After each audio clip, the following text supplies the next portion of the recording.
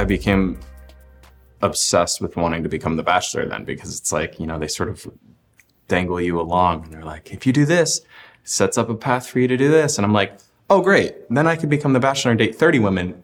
What's straighter than that? Trying self-conversion therapy on myself, essentially. I'm saying like, I will become straight. This is how I'm going to do it. There was nothing more that I could have done to declare that I was a straight man more than becoming the Bachelor. Hello, friends. Welcome to Man Enough. I am Justin Baldoni. And in this episode of our beautiful partnership with the amazing YouTube channel Style Like You, What's Underneath Masculinity, presented by BetterHelp, we have Colton Underwood. Colton is a former NFL football player. He's perhaps best known for his 3 seasons in the Bachelor franchise. Colton became the first lead in Bachelor history to come out as gay after the show, and now he's using his platform to talk about mental health and focus on LGBTQ plus advocacy. In this episode, Colton is going to walk us through various important experiences that has shaped his relationship with his own masculinity, from the harm that he caused himself and others trying so hard to be straight, through the controversy he caused by coming out after becoming a Bachelor icon, through his healing journey, and all the beautiful ways that he's now committed to fully embracing his identity and helping others do the same. This is such an important episode. Look, Colton's even pushing a bill through Congress to help young boys in sports. He's doing so much. I happen to be friends with his wonderful husband, Jordan. So I think that if you are a human, you're going to really love this episode. You can see Colton tell his story in the shorter version on the Style Like You YouTube channel after you listen to the full version here, of course. And as always, let us know what you think about the episode. You can find us on social at We Are Man Enough. So let's dive in. Here is Colton Underwood. And Man Enough, What's Underneath Masculinity. I want to just begin by saying we are really grateful to have you here. And every once in a while, we'll have you take something off and you can just put it on the ground. Great. So can you just begin by talking about how you're feeling right now? Yeah, I feel at peace. I feel happy and content and optimistic, weirdly, with everything going on in our world. Are you typically all of those positive emotions? Oh, no. That's not normal for me. I say that because I still have days that I would not use all of those words to describe how I feel. These types of days are more common now than they used to be, for sure. These used to be rare days for me, and now this is an average day, which is good. I feel like I've lived 3 different lives at this point, and this era, this time that I'm in right now is very, very good. And how do you feel about doing this and participating in this project? And my husband's gonna kill me for saying this, but I love being naked. I know we're not getting naked, I'm stripping down, but I enjoy it. I think there's something so freeing about it, and you can express yourself just in your own skin. And it's something I've always struggled with, but now I feel like I'm getting more used to and comfortable with. Struggled with just finding my own skin. I was very, very good at blending, and I was very, very good at hiding in plain sight and being able to be a sort of a chameleon. So can you talk about what your style says about you? I like an Old Navy t-shirt, but Alexander McQueen shoes, and a designer jacket and everyday jeans. I wear Carhartt on the weekends, and I'm not the most materialistic, but I still like to have a sense of feeling fashionable. Have you always expressed yourself or been conscious of your self-expression and your outer expression freely? Or has that been something that's newer? I would say my style and how I present has always been very strategic in the way that my football team or my classmates or whatever box I was in at that time, I had to sort of conform to that style. Wherever I am in my life is sort of how I dress, act, feel, think. But is that still the case, or that was the case? Yeah. We're leaving that version behind. Mm-hmm. Anytime you're struggling with accepting your sexuality, you don't want to let anybody you don't want to give people permission to ask. And I think for me, that was in how I presented externally. I just didn't want to give anybody a way in to poke holes into my asking questions about my sexuality. So I wanted to dress whatever straight looked like and whatever my friends were dressing like. What did straight look like to you? Well, I grew up in Illinois, and there wasn't a lot of queer representation. I think we had one queer kid in my entire town, and he was not well received. And straight to me looked like jeans and a t-shirt, rugged. And I would sag my jeans. I would wear oversized t-shirts, backwards hats, jerseys. I have like 92 football jerseys. I was an avid football jersey collector because they were so baggy. What are you wearing today that maybe like you wouldn't have thought, what you thought would have kind of like blown your cover? Oh, probably these shoes. I mean, these shoes definitely have a couple inches on them, and I don't know if they would have been something that I would have worn in the past, even though I think I knew who Stuart Weitzman was before a lot of my girlfriends did. And it was so confusing for a lot of people, including myself. What were the things that you could do and not do? And like, how scary was that in terms of revealing when you were not ready to reveal and you were like in those earlier days? There's parts of me I would have loved to bleach my hair more than I did. I would have loved to wear different colors, pinks and purples, colors that aren't often viewed as masculine or colors for men. There is a part of it that's a little silly because like, I don't think I would have been necessarily outed because of what I was wearing or how I was presenting. But I definitely think it would have started that cycle of people questioning, which is what I did not want. I wanted to be a little louder than what I was. I mean, all the way down to the movies and TV shows that I watched. I wanted to make sure that they were the more masculine ones. Overcompensating when it came to music choices, listening to more rap, listening to more like masculine energy rock, and like that was never really me. I loved the boy bands, I loved pop, but you would not catch me listening to that in my car. I remember I secretly had to have my aunts buy me certain CDs, and I bought Pink, and it was like that was what I sort of hid in. I hid in music, and I loved listening to the pop records and the softer, gentler, kinder music. Okay, so can you take off your jacket now? Yes. Can you talk a bit about the assumptions that people make about you based on how you present now? I mean, there's so many assumptions people think. And I don't know who said this. I read this quote the other day. If you have a problem with me, text me.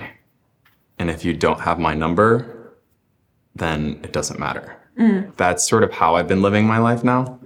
But before that, I was really worried about my public image and perception, and especially when I was closeted. I think that I'm a walking contradiction to a lot of people, and I'm a walking contradiction to myself. I will fully admit that.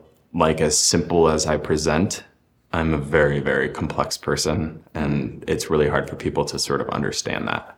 After I came out, I remember I got this whole time, but you don't look gay.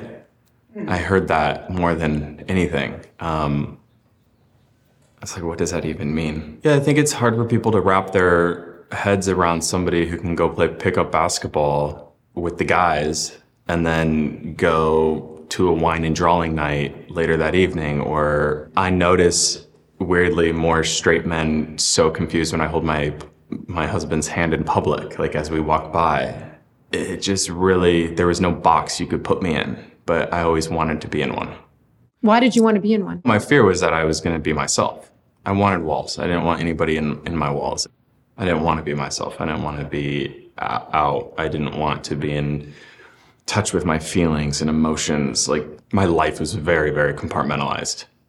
I just really liked keeping my lives separate because then I could use them to cover my own self. It was very intentional. Before you came out, despite all the doubling down, tripling down that you did to cover it up, were you ever assumed to be gay by people in real life? I got called a faggot. I got called gay. I got called queer. If I wasn't dating somebody at the time, it was definitely even more. It's like when you're a successful football player, you're supposed to be dating the cheer captain. You're supposed to be dating a hot woman, and you're supposed to have her on your arm after games. And if you don't have that, it gives people permission to ask why. I mean, people on my football team thought I was gay. And it just made me that more motivated and made me work that much harder to blend in. We'll be right back.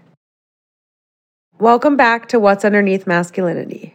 Homophobia is very real in locker rooms. The locker room culture is so confusing for a straight man.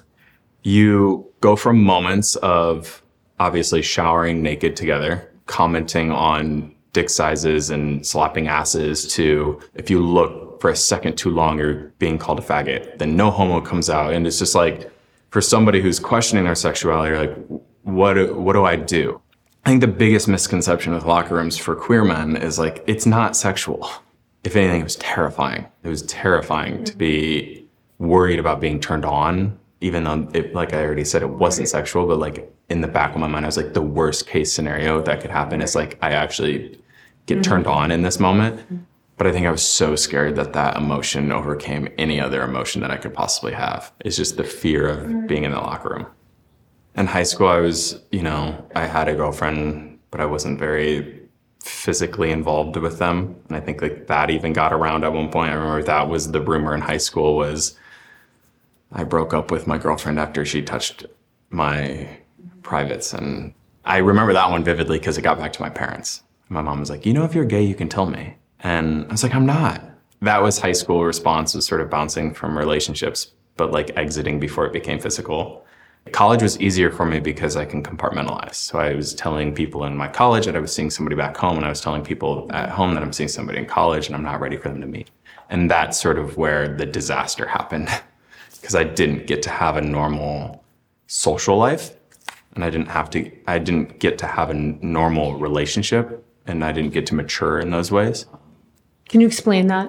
When you're in high school and you're dating and you're in relationships and things get complicated, you make stupid mistakes. You do stupid things. You say something that you regret, or you're like, oh, I wish I would have been mature enough to see that. I never had that until I had cameras and the public eyes on me and I fell on my face.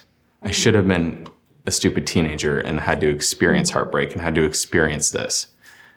But instead, I was so scared about my sexuality and I just avoided relationships.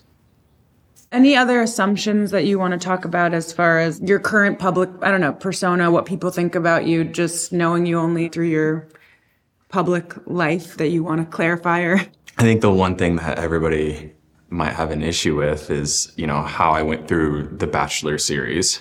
I mean, filmed 3 shows in 1 year. I think people either really like me or I think people really hate me. There's like 0 people who are like undecided. That I was very strategic in the way that I was on camera and got to camera. But like, I think people need to understand is like, I wanted that. I wanted to be publicly straight. I wanted to be on your screens dating women. I just thought it would make me straighter. Thought that the further along I got into a relationship in my mind, I would become straight. I would have to commit more. And by committing, it would change me. And boy, was I wrong. So is the hatred that you think some people feel like a sense that you're like some kind of manipulator? Manipulation's a good word. I think that fraud I hear every once in a while, or fake. But I mean, I was doing it out of like this major insecurity and self-hatred to try to survive. I did not see a path. I did not see a path for me to come out. What were you afraid of? Rejection. From all sides of my life. I was in a locker room at the same time that Michael Sam came out. What people see was like, oh, the NFL supported him. But what I experienced was not that. What did you experience? Gay jokes left and right. I experienced people saying it's a circus, it's a media, he's a clown, all of these things. And it just drove me into the closet even more. Like, oh, I can't do this. But I also realized, like, as much hate as I've received online and backlash and whatever you want to call it, I haven't had that experience in real life. Like, nobody's ever came up to me and looked me in the eyes as a human being and said any of the negative things or the bad things that they've said to me online. It's like, now I'm in a phase, like, and I mean this with so much love to everybody who's been along with me on this journey, but like, I don't need them to understand anymore. And I don't need them to have access to all of me. I was in my 20s when I was filming that show, and I gave up a lot of my privacy. I mean, look, I'm still gonna be on TV. I'm still gonna be having my public-facing moments. But now I have to protect myself. Now I've learned that was not healthy for me. I had a very, very public breakdown, and I know why. And now I have to pull back, and now I have to protect myself. Can you take off your watch? Yeah. Yeah.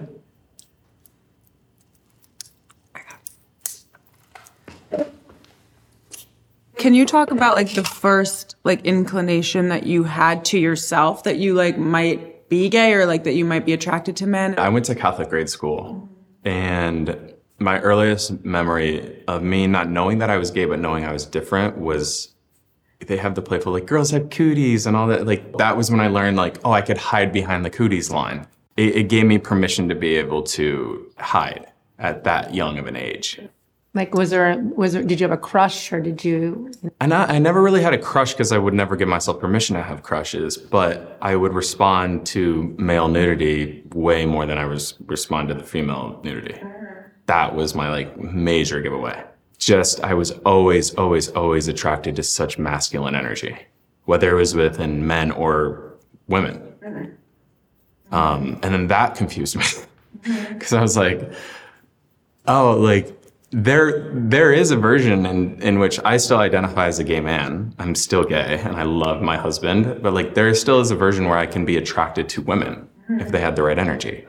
And now when I reflect on a lot of my ex-relationships with females, a lot of them had pretty masculine energy. Like what kind of qualities would you describe as masculine, like that they had? Just a sense of independence too. Like I needed somebody to be able to really take lead and take charge. That's hot to me too. You mentioned that your mom gave an opening for you to be able to say, what about your dad? I think my dad actually caught me watching gay porn. Not watching, but he caught me on the browser history before, and I just played it off as I was curious, and we never spoke about it again. But that, I love my dad, but we just never really talked about emotions or feelings. And I think it was like he brought it up to me one time, and I said no, and he never brought it up again. I don't even know if he told my mom at the time. I mean, as soon as those moments were over where I explored it, I hated myself. Hated it. And that was just me with myself in a private moment. It was so confusing. So confusing. Sounds really confusing. Yeah. And lonely. Very. Yeah. I don't really have anybody to let in. It just made it easier to dive into football, dive into sports. I could hide there, and I felt safe there. When I reflect on it, I played football for 17 years.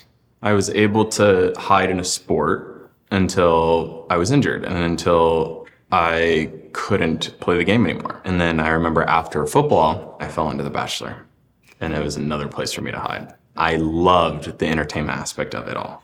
I was more obsessed with the camera operators and the audio guys and the producers than I was the girl that I was supposed to be pursuing. I had never, ever, ever given myself permission to pursue any type of arts because arts in my high school was gay.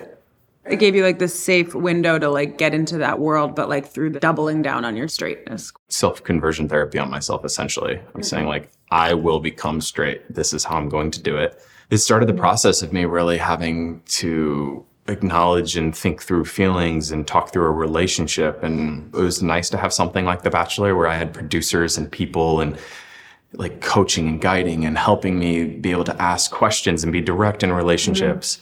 Even though it wasn't with who I wanted it to be with, I still like worked hard. I became obsessed with wanting to become The Bachelor then because it's like, they sort of dangle you along and they're like, if you do this, it sets up a path for you to do this. And I'm like, oh, great. Then I could become The Bachelor and date 30 women. What's straighter than that? There was nothing more that I could have done to declare that I was a straight man more than becoming The Bachelor. So that became my goal. Oh my God. And like my mind and how I worked is I was like, I have a goal now. I'm going to become The Bachelor. And meanwhile, I'm still like falling in love with the production of it all. Like I loved television. I loved creating it. I loved exploring my artistic side. I did well at it. Like after football, like that's what I wanted to get into and I knew it. And I think like that's also what helped me become The Bachelor is because I could walk into the decision-making guy's office and be like, I'll make good TV for you. Like, let's go make a good show. So in a way, do you feel like you were kind of like a good actor? Like No, I think actors obviously are like trained and masterful in their craft. And I was very like, just like loose and lost and like, I was ripe for reality TV because I had no clue who I was. I worked hard to be liked on camera. I wanted to put a good show on. I think so often, especially with that franchise, you always hear it's like, they're there for the wrong reason. I was like, you only go on that show for one reason, it's to be loved. Whether it's to be loved by the public or to be loved by the person who's on that show. I was trying to be loved by everybody because I hated myself. So how did you actually get on it? I remember there was this casting thing at the 16th Street Mall in Denver. And I walked past it and it was for Bachelor, so it was all women. I walked in and I was like, hey, am I supposed to be here? And they're like, yes, come up here. And like within 3 minutes, I was in front of a camera. And fast forward and all of a sudden I'm in LA getting tested to make sure that I was eligible and taking on the psych exams. I'm so nervous, so anxious. And then I end up getting cast for The Bachelorette as one of the men. I manifested putting myself in a position to become straight.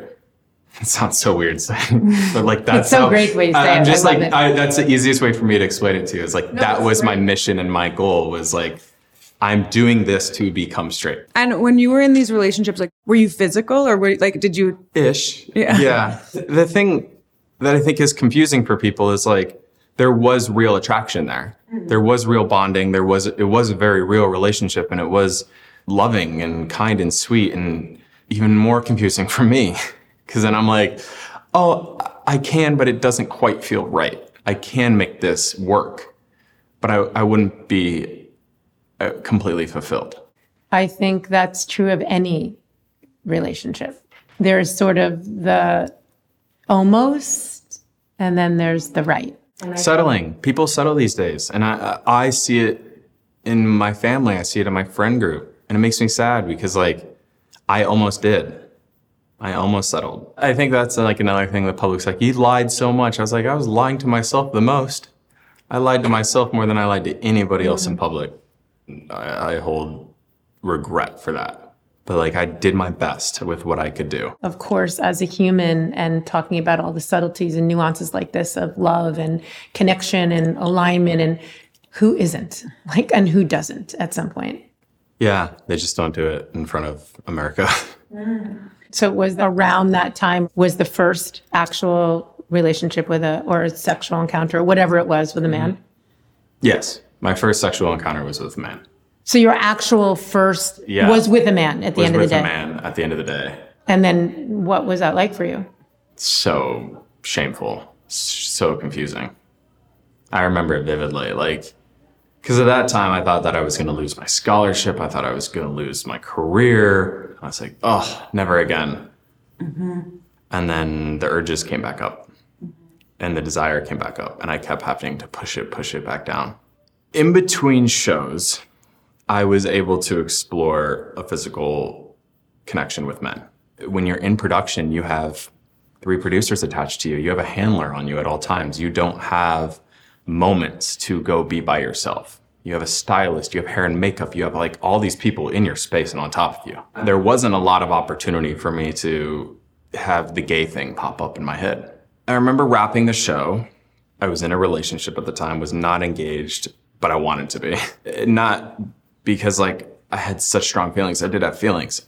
I wanted to be because like the more steps that I took in a straight relationship was going to help me become more straight. I mean, we were together for over a year, and it was a very, very real relationship. And I think like that also is like public perception is like, oh, it wasn't real then. It was very real. And my COVID experience, and like so many people out there, really broke me. COVID made me stop being able to run.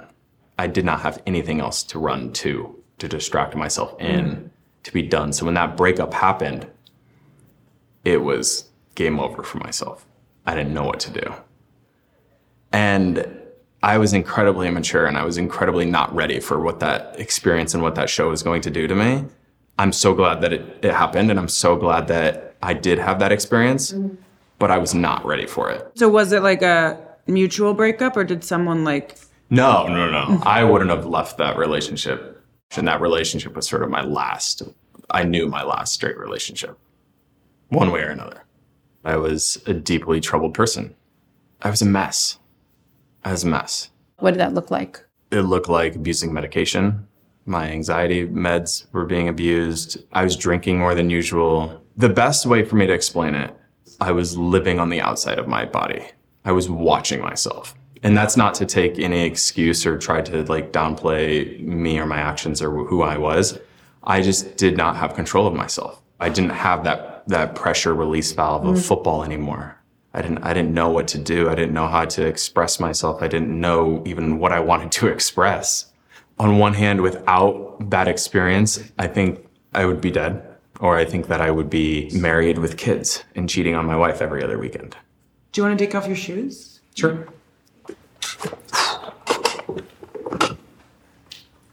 Anytime I talk about it publicly, it gets picked up, and then it's a whole nother people want to lash out and remind me that I shouldn't have a platform and that I shouldn't be talking about this and all of these things that they just don't understand. What I was going through, really, I would be the first to say it does not excuse. I hold myself accountable more than anybody can try to hold me. I really do. There's a lot of healing that's gone on for me, and there's a lot of work that's been put in. And I hope one day that, people will ever excuse or move on, but will understand the depth and like the layers that went into that year of my life. There is still a big gap that I don't think I'll ever have closure on. I don't think I'll ever feel good about, but I have to be okay with that because it's selfish of me not to be. There's a lot of people who think what I did was unforgivable. I had a very toxic ending relationship with the person from the show. And it's hard because like anytime I speak, it brings her back into it, and she's in another relationship and I'm in my relationship now. So it's like I have to walk this balance of like still protecting and still honoring her privacy, right, but while telling my truth. And that's always hard to figure out too. I mean, transparently, it's like that's another complication in all of this now, is like I get to go be happy and live my life and have an amazing, wonderful husband and build a family with him, and at the same time have to revisit this every once in a while. It's like all we can do is be honest and try to grow, and share that so that other people feel permission to do the same. I hope one day that's accepted. I think like the making mistakes and being able to grow and move past them hopefully will become a thing. I think, unfortunately, still in our society, there's a lot of people who would rather them go away.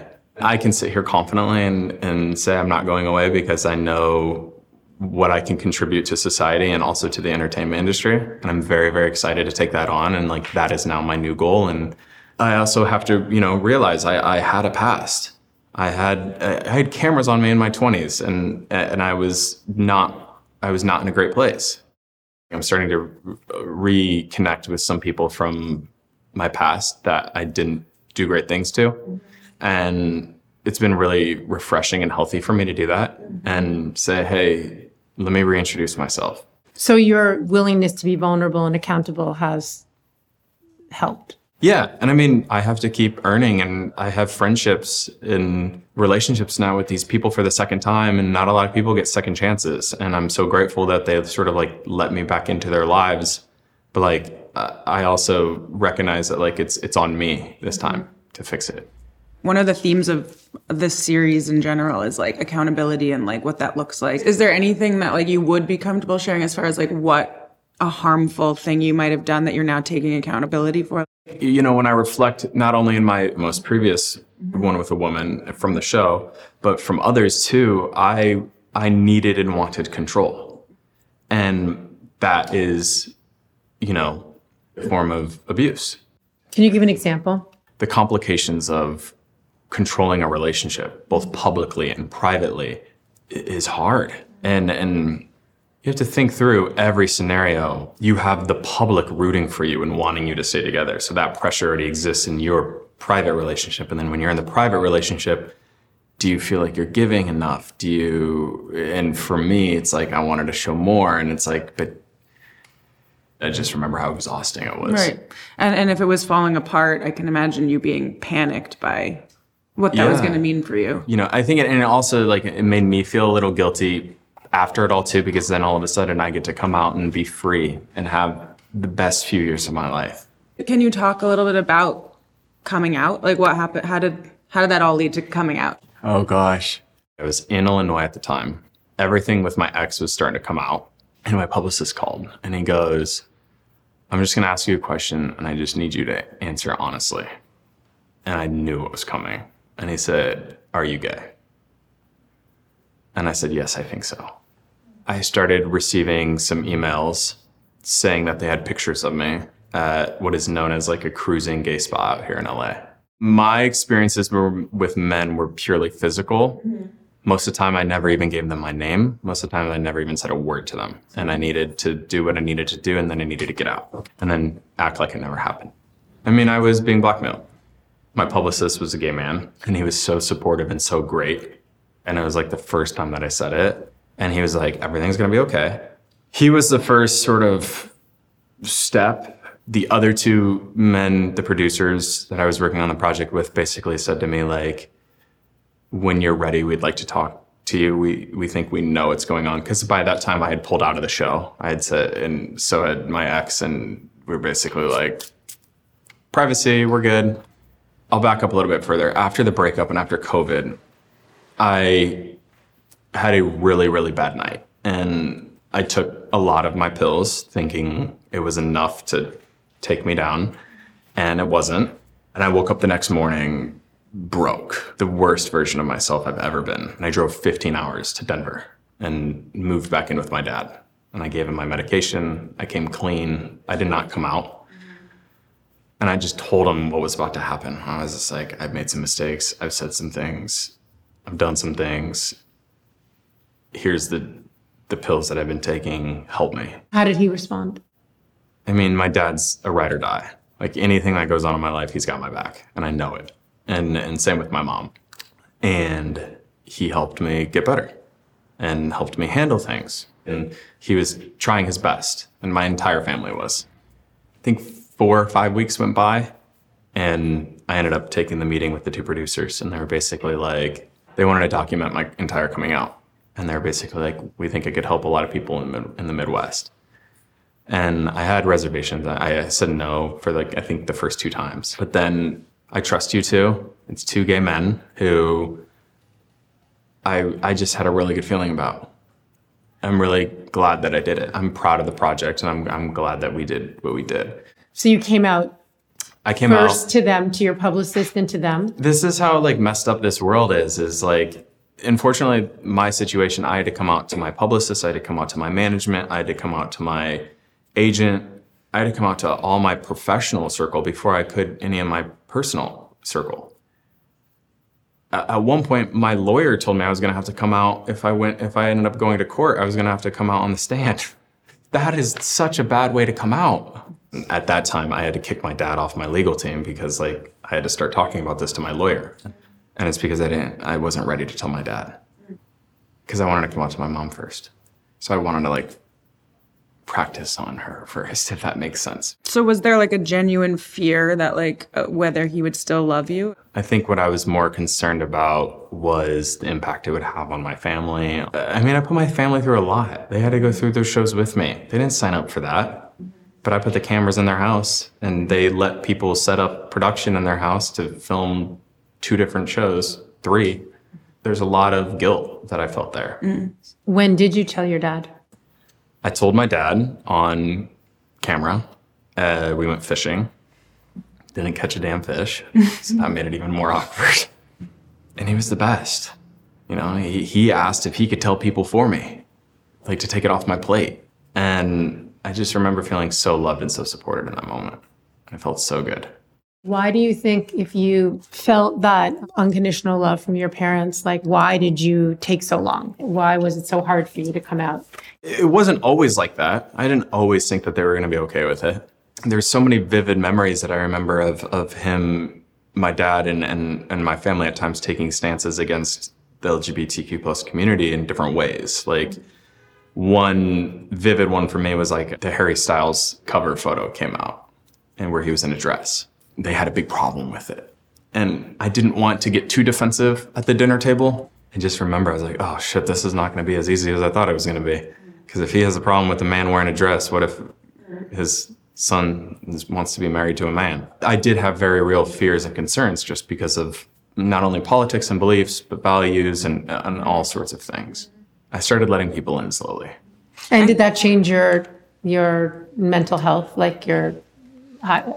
Right, like the depression and all the things that... Yeah, I was in therapy, an intense therapy, twice a week. Was not on any medications.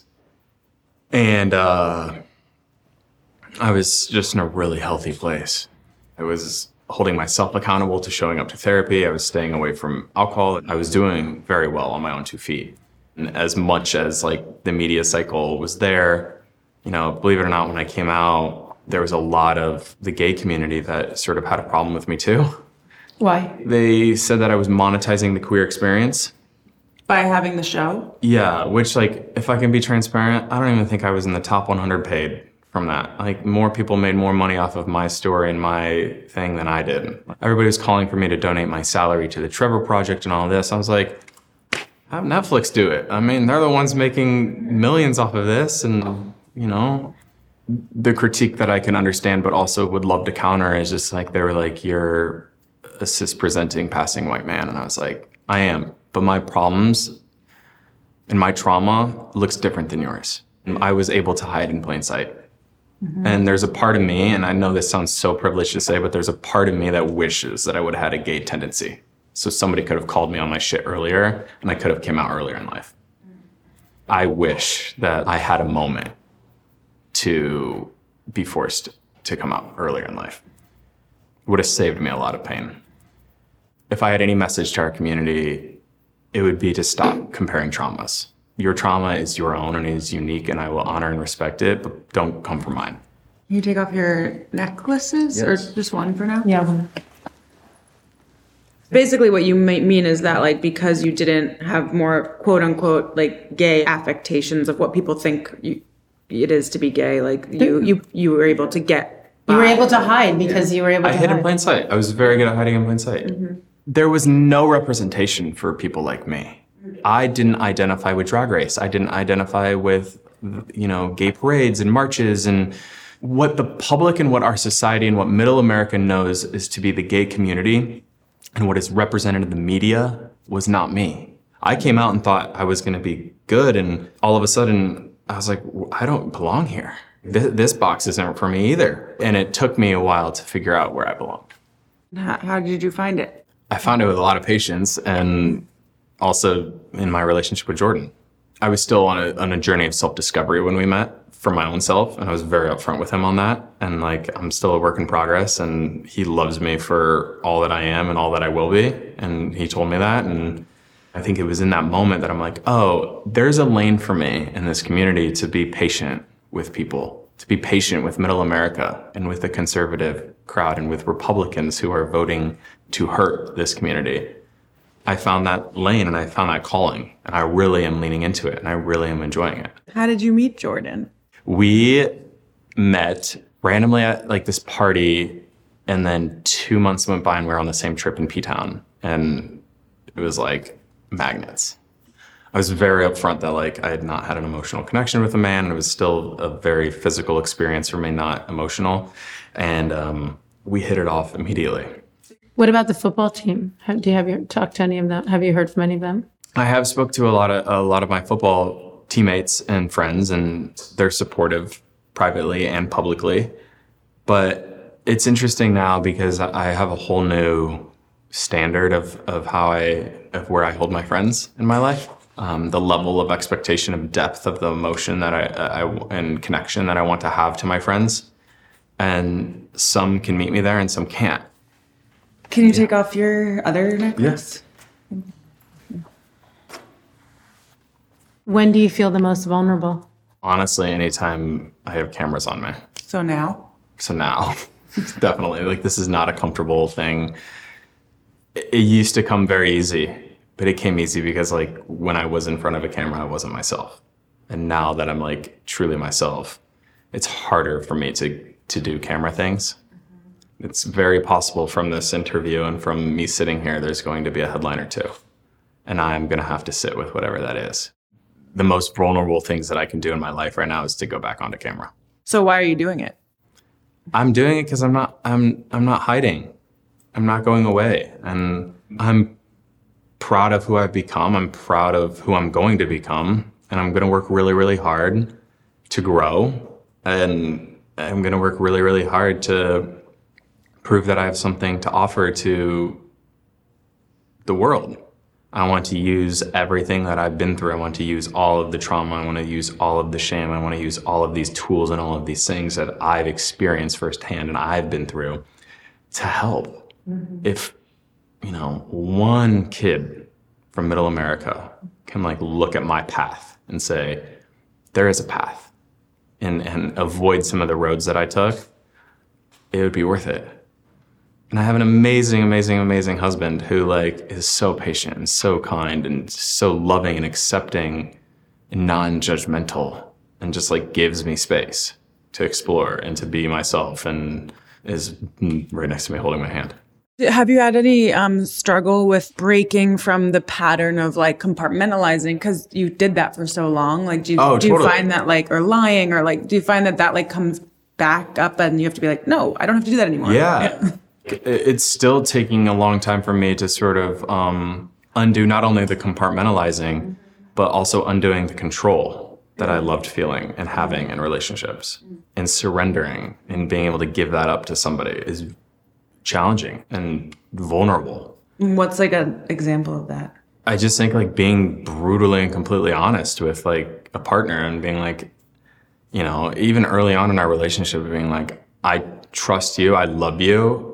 I'm still figuring my stuff out. I still with my mental health, I have bad days, bad weeks. I had a very bad week last week and I was not my best self and I was short with him, but he was there to pick me up. It feels good to be able to have somebody else in my life that can do that for me. Yeah.